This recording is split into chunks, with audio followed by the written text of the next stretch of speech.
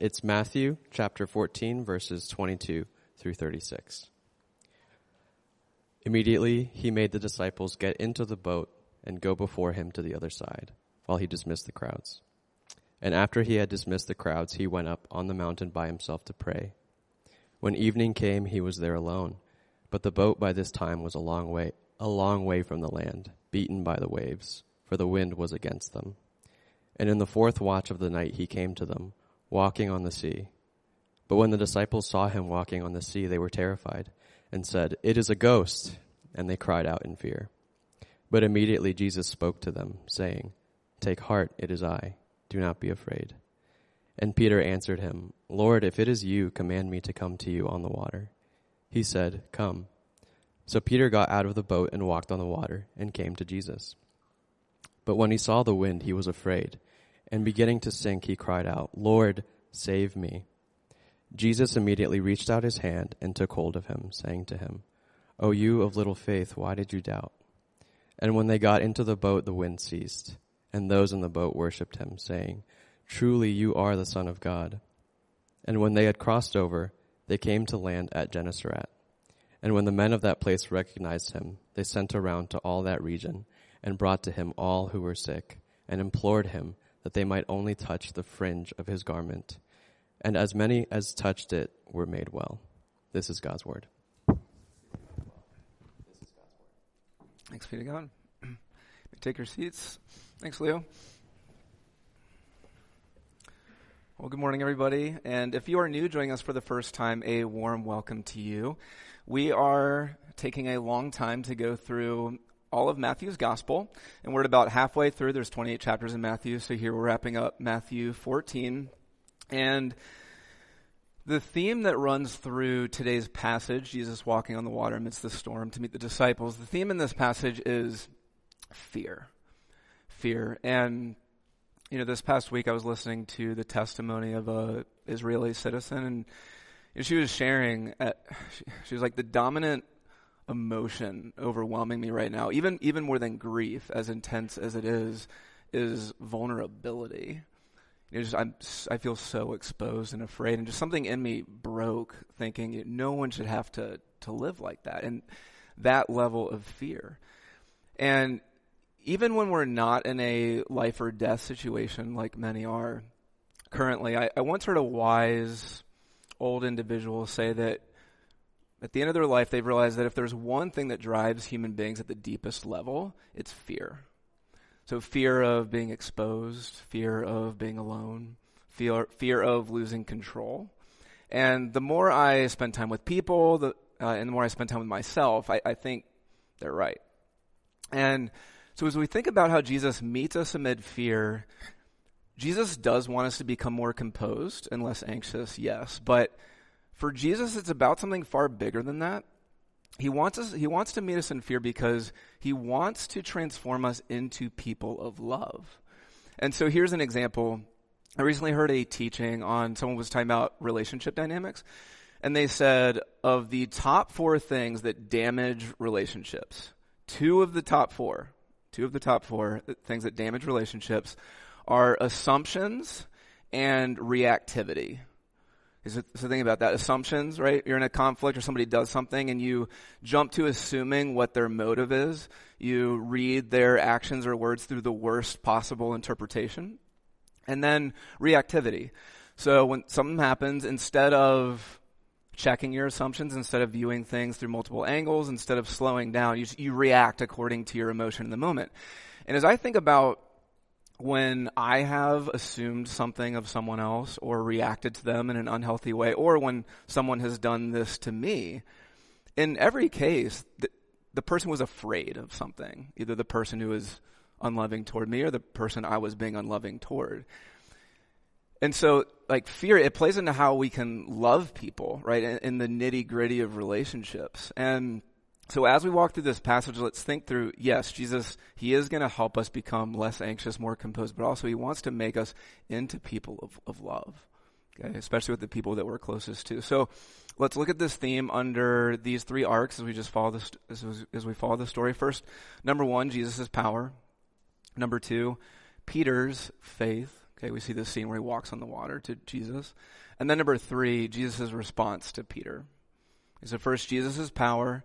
Second, Peter's faith. And then number 3, Jesus' response to Peter. It's such an incredible story. I hope you feel the same by the time we're done. So first, Jesus' power. So we start in verse 22. Immediately he, that's Jesus, made the disciples get into the boat and go before him to the other side, where he dismissed the crowds. And after he had dismissed the crowds, he went up on a mountain by himself to pray. When evening came, he was there alone. So this is all in the same day as what was taking place earlier in chapter 14, which was Jesus finds out about the grotesque death of his friend John the Baptist, where he's beheaded at King Herod's birthday party. And last week we saw Jesus, he tries to go spend silence and solitude with God as he's grieving the loss of his friend, but he gets interrupted by a big crowd, and Jesus being Jesus, he heals them, he feeds them. And so now he picks up where he left off, he dismisses the crowds, he sends the disciples across the sea, and he goes back to be with God. And this is just a quick little lesson. You most kind of drive by it, but this is an encouragement here to those of you who may be idealistic and self-defeating in your own spiritual disciplines. You know, so you go to pray or read the Bible or have silence and solitude with God, and then someone in your family just ruins it, right? Or something happens in your work, or distracting thoughts come piling in, and you're like, well, guess I can't pray today, or guess I can't read today. Or you start a Bible reading plan and then you crash in Leviticus and you're like, I guess I gotta wait till next year to do a Bible reading plan again.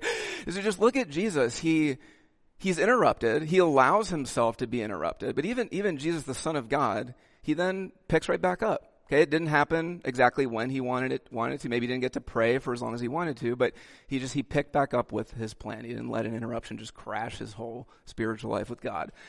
Okay, so then as he's wrapping up, he looks down into the sea, and darkness descends, and a storm, which is not uncommon on the Sea of Galilee, overcomes the disciples, and he walks out to them. And there's 2 things Jesus does as he walks out to meet the disciples amid this incredible storm. Waves, rain, wind, all of it. 2 things Jesus does that shows he is a force to be reckoned with.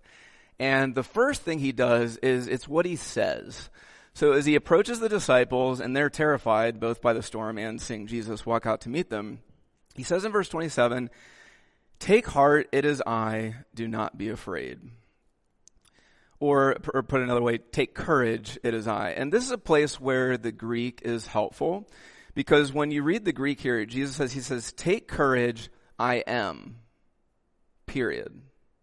That's a weird sentence.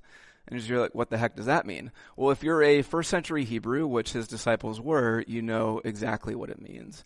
And when Jesus uses this phrase, I am, period, ego, eimi, in Greek, it's where you first see it in the Old Testament, which the disciples were steeped in, is when Moses, in Exodus chapter 3, he meets God in the burning bush, and he asks God who he is, and God gives his proper name, which he'll then use all throughout the Old Testament, where God says, I am, or in Hebrew, it's the Hebrew construction for the phrase to be. And that's confusing, but what God's trying to communicate here is there is only one being in my category, okay? I'm the only uncaused cause. I'm the only creator. Everything else in creation is a creature. Okay? There's never been a time where I haven't existed. I'll always exist. I'm not contingent on anything, including time. So this is who God is. And so when Jesus walks out and he says, I am, it's helpful, because if Jesus had just said, hey, it's me, or hey, I'm God, or I'm a deity, we could read into it any number of things he means, which in the West means we'd probably say something like, oh, he means I'm the spiritual aura that just permeates everything, right? Or I'm the divine spark of love that's in every human being. But that's not what Jesus is saying. When he says, I am, full stop, he's saying, I am the only exalted, above the universe, transcendent creator God who everyone owes worship to. That's the God who I am. It's an outrageous statement. The disciples know it's an outrageous statement. So it's the first thing he does to show his power. The second thing, though, which I find, because it gives credibility to this absurd statement he just makes, is it's not what he says, it's what he does.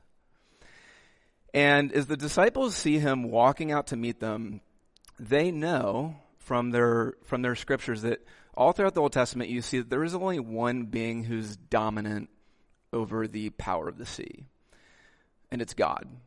And one place, for example, is in Job chapter 9, verse 8, where it says, God alone stretches out the heavens and treads on the waves of the sea. So when they see Jesus walking toward them on the sea, a sea with incredible waves, no less, they know exactly what it means. Now,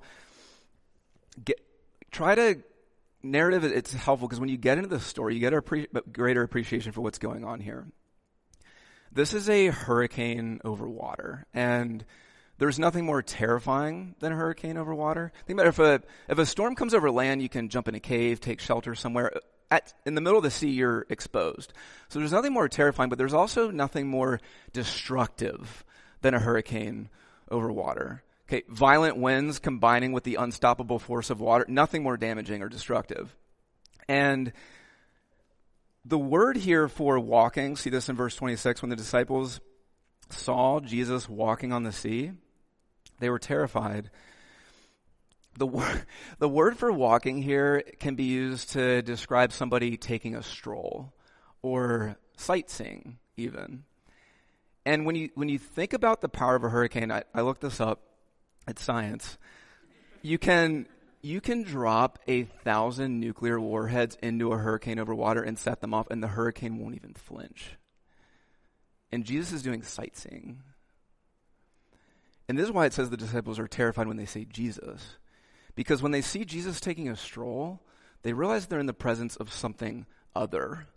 Someone of horizonless capacity and power. They're in the presence of someone from another plane.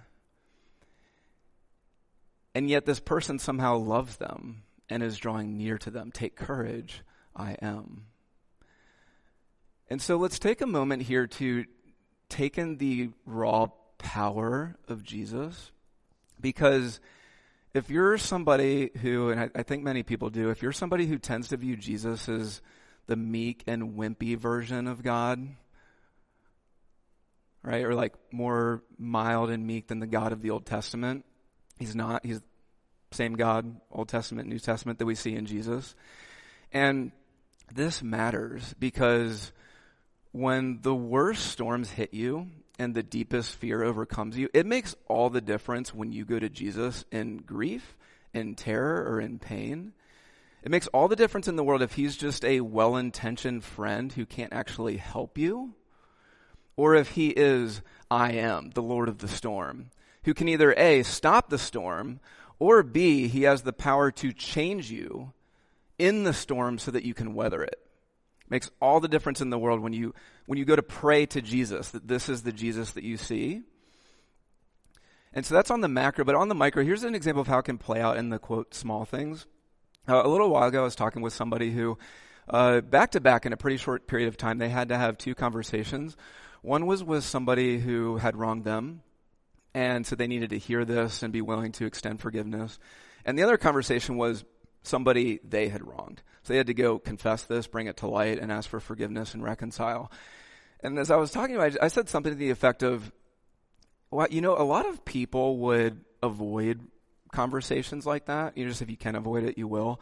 So just what was it that helped you enter into those situations? And they said, in light of eternity, in light of the bigness of Jesus, I was able to do this. This is such an important lesson because, and this is what they were teaching me in this moment, because when people are big and Jesus is small, and conflict comes up, or you're afraid, or you're hurt, you're either going to get aggressive or avoidant, rather than entering into the situation and addressing it in a way that's actually gentle and helpful.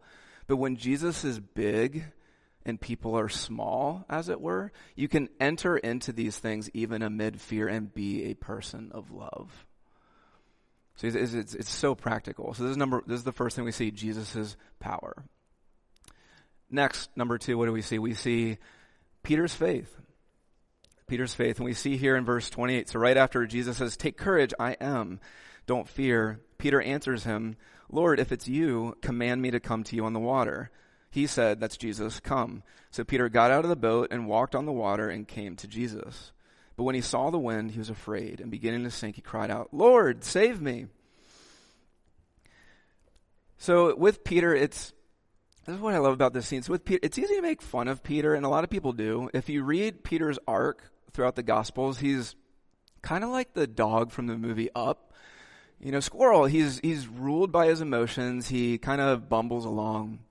But when you look at this exchange, the storm's still happening, and Peter says, "If it's you, command me to come, and I'll do it." There is a faith-filled beauty to these words of Peter. He doesn't say, "Jesus, promise I won't sink. Promise if I give you my trust, no one will hurt me. Promise I won't suffer, and then I'll obey you." He just says, "Lord, if it's you, command me."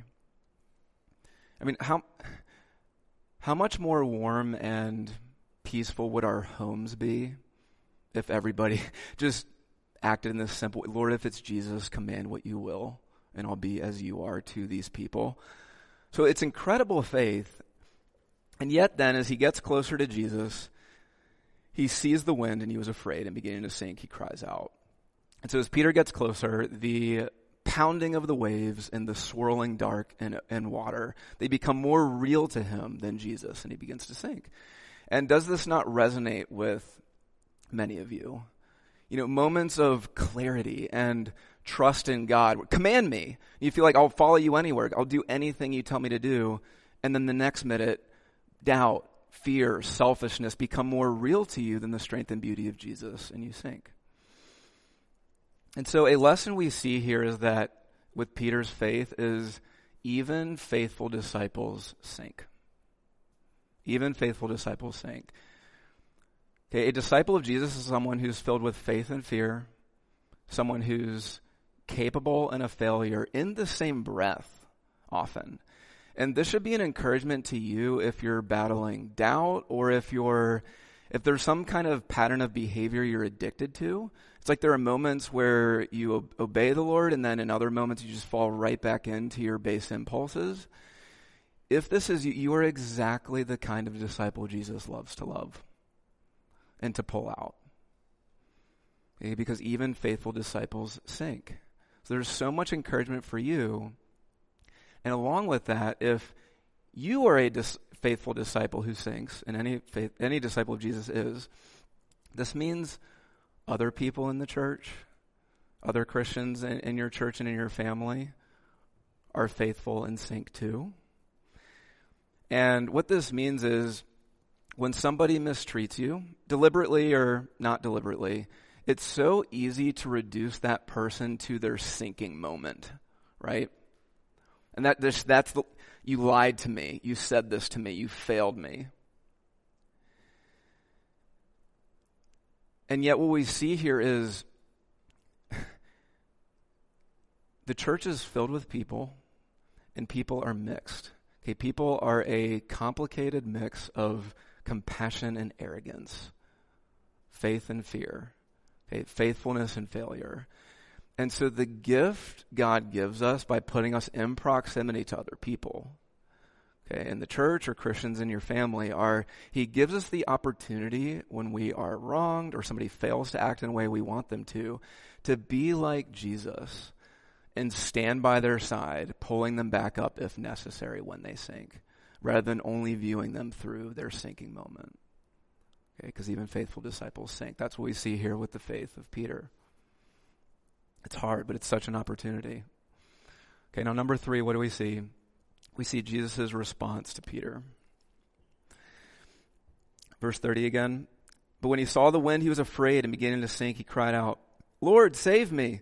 Jesus immediately reached out his hand and took hold of him, saying to him, "O you of little faith, why did you doubt?" What I love here is when Peter cries out, "Lord, save me," does Jesus use the teaching moment of you of little faith before or after he rescues him? Okay, after. Right? So Peter cries out and Jesus immediately grabs his hand. Right? He moves toward him, grabs it, picks him up, sets him on the sea right in front of him, and it's only afterward that he looks at Peter, and I imagine him saying, "My dear man, have I ever given you a reason to mistrust me? Why did you doubt? Life will be so much better for you when you're filled with trust in me." And now note here, as Jesus rescues Peter and they're standing on the waters, notice what's happening with the storm. It's still going. It hasn't ceased yet. And so up until this point in Matthew, we've seen two storm narratives. The first was in Matthew 8, where Jesus is in the boat sleeping with the disciples. They panic, they cry out, "Lord, save me." And immediately he causes the wind to storm. He causes the wind to cease. Okay, and then he teaches the disciples. But here, first, he's strolling on the sea. He doesn't really seem to be in a rush. Then there's this exchange where they're scared of him, and he says, "Take courage, I am." Then there's the whole ordeal with Peter, and it's still storming. The disciples are like, "Jesus, I'm glad you're teaching us here, but we're about to die." Okay, remember, nothing more terrifying or powerful than the sea in a storm. And there are two huge takeaways we can see here with the fact that the storm is still going. The first is that sometimes, like in Matthew chapter 8, Jesus does still the storm quickly. Other times, Jesus stays with you and transforms you in the storm, but he may not stop it right away. And look at Peter. When you zoom out, because this is one moment they have, a big one, but it's one moment in Peter's big story. What does Jesus ultimately save Peter from? He saves him from death here, but does Peter die later? Yes. Does he promise Peter, there will be no more storms. You will never suffer again. People will never hurt you again. No. When you read Peter's story in the Gospels and in Acts, he's put in prison. He goes through some intense church hurt and church conflict. Eventually, what we know from church history, he's crucified. And so what does Jesus save Peter from? He doesn't save him from suffering. He saves Peter from A, life apart from God, the most important thing, and B, he saves Peter from self-centeredness and the need to control. When you look at Peter's life, there is an arrogance about Peter and a need to control and manage other people, a need to control and manage his own reputation. And Jesus, in love, allows Peter to go through some painful humiliations and trials to burn this self-centeredness out of him, to make him into a person of love, which, my goodness, does Peter become. Because for Jesus, this is what it's always about, is transforming you into a person of love. And how this relates to fear is fear and love are opposites. As 1 John puts it, okay, perfect love casts out fear. And I heard someone say, when you're in a situation, something to the effect of when fear is, what do they say? When fear is running your story, when fear is running your show, love is repressed. So here's an example of how this played out in my own life. Before our church planted, our sending church, shortly before we were about to launch our first ever service, some of the leaders in the church decided they wanted to change some things. And this involved shifting some people and roles around. And when I heard about this, and they told me about it, the first thing I thought was, if this happens, our church is going to die. Okay, church planting, it's fragile in the best of times. And because I was thinking we're not going to have the people we need, the resources we need, blah, blah. And then, I start spiraling. And I start thinking, oh my goodness, our church is going to fail. We're not going to be able to make disciples. Donors are going to start giving. How are Kelsey and I going to pay rent? Just fear, rooted in the need to control. Okay, anytime you're more afraid, it's because you need to control. Those things are linked. Right? I knew what needed to happen and where all the people needed to be for our church to get off the ground. And so what happened, I wasn't a helpful partner in figuring out, what are we going to do? And I share this because what happened was, and they didn't even tell me, and it was only later, once the decision was made, which it doesn't matter the decision. What matters is what I learned was, if we had gone with the decision, if we went with the decision that the other leaders wanted to do, it would have been, just on a personal human level, would have been far better for those leaders and their families. And I didn't see it because I was consumed with fear. I didn't love. I couldn't love.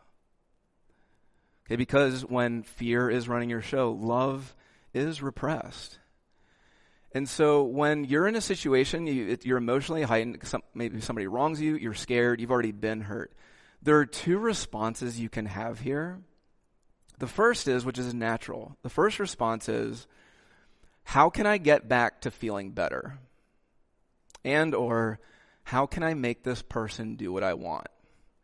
Okay, that's one avenue of responses. Or the deeper, more mature response that Jesus is always trying to guide us to when we're afraid, when we're hurting, is, what is God doing in me through this?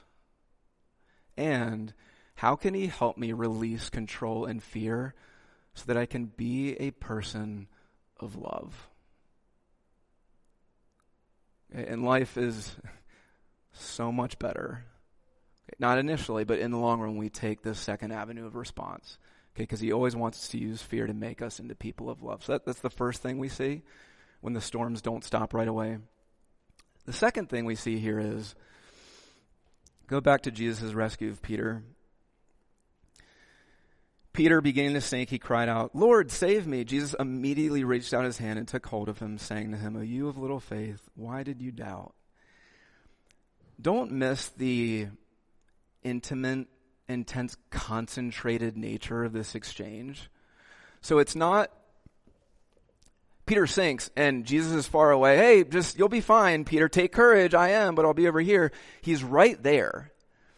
And he pulls him up in almost this haunting scene. You see Peter and Jesus face to face, hand in hand, amid the swirling waters and the black depths underneath them in the dark. And what is decisive for Peter in this moment?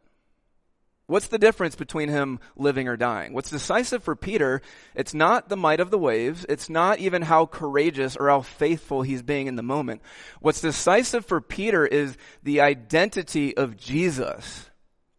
Okay, that Jesus has a power big enough and a love big enough to rescue him. And so in your life, the reassurance of Jesus, this is so key. The reassurance of Jesus is not that the fear or the circumstances or the pain will stop. At least not until he unites heaven with earth. The reassurance of Jesus isn't circumstances will change. The reassurance of Jesus is the person of Jesus, who will not let you go and will bring you through. And how do you know? A few months ago, I was at the pool with my two boys. There's few things more terrifying than watching someone you love drown or being that person, I imagine. And I'm with the pool with my boys, and I'm in the water, and one of my boys, he slips off the step that he was sitting on. And, right before his face goes under, he cries out, "Dad, help." And he goes under. And those of you who know me know I'm usually a relatively slow-moving individual. I've never moved so fast to grab my son. And there is no amount of money, nothing you could have given me not to rescue my son. All right, it's obvious. But for Jesus, there came a moment when he was in a storm. He was drowning. He was forsaken by people and being faced with all of God's justice on all the evil in the world, the evil that's been done to you and the evil in your own heart. And like Peter, he cries out, "Lord, save me. My God, why have you forsaken me?" And unlike Peter, there was no hand there for Jesus. Why? Because God the Father, impossibly in love for you, didn't grab his son's hand. And Jesus, in love for you, he was no helpless victim, allowed himself to sink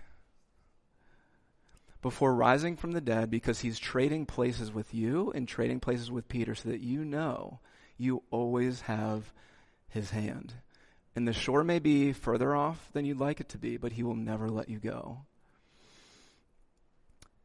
Take courage. I am. In the coming days, I encourage you to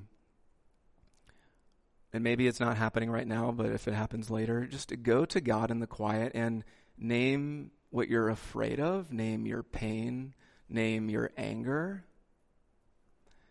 and then just say aloud Jesus' promise back to you. Take courage. I am. Let's pray.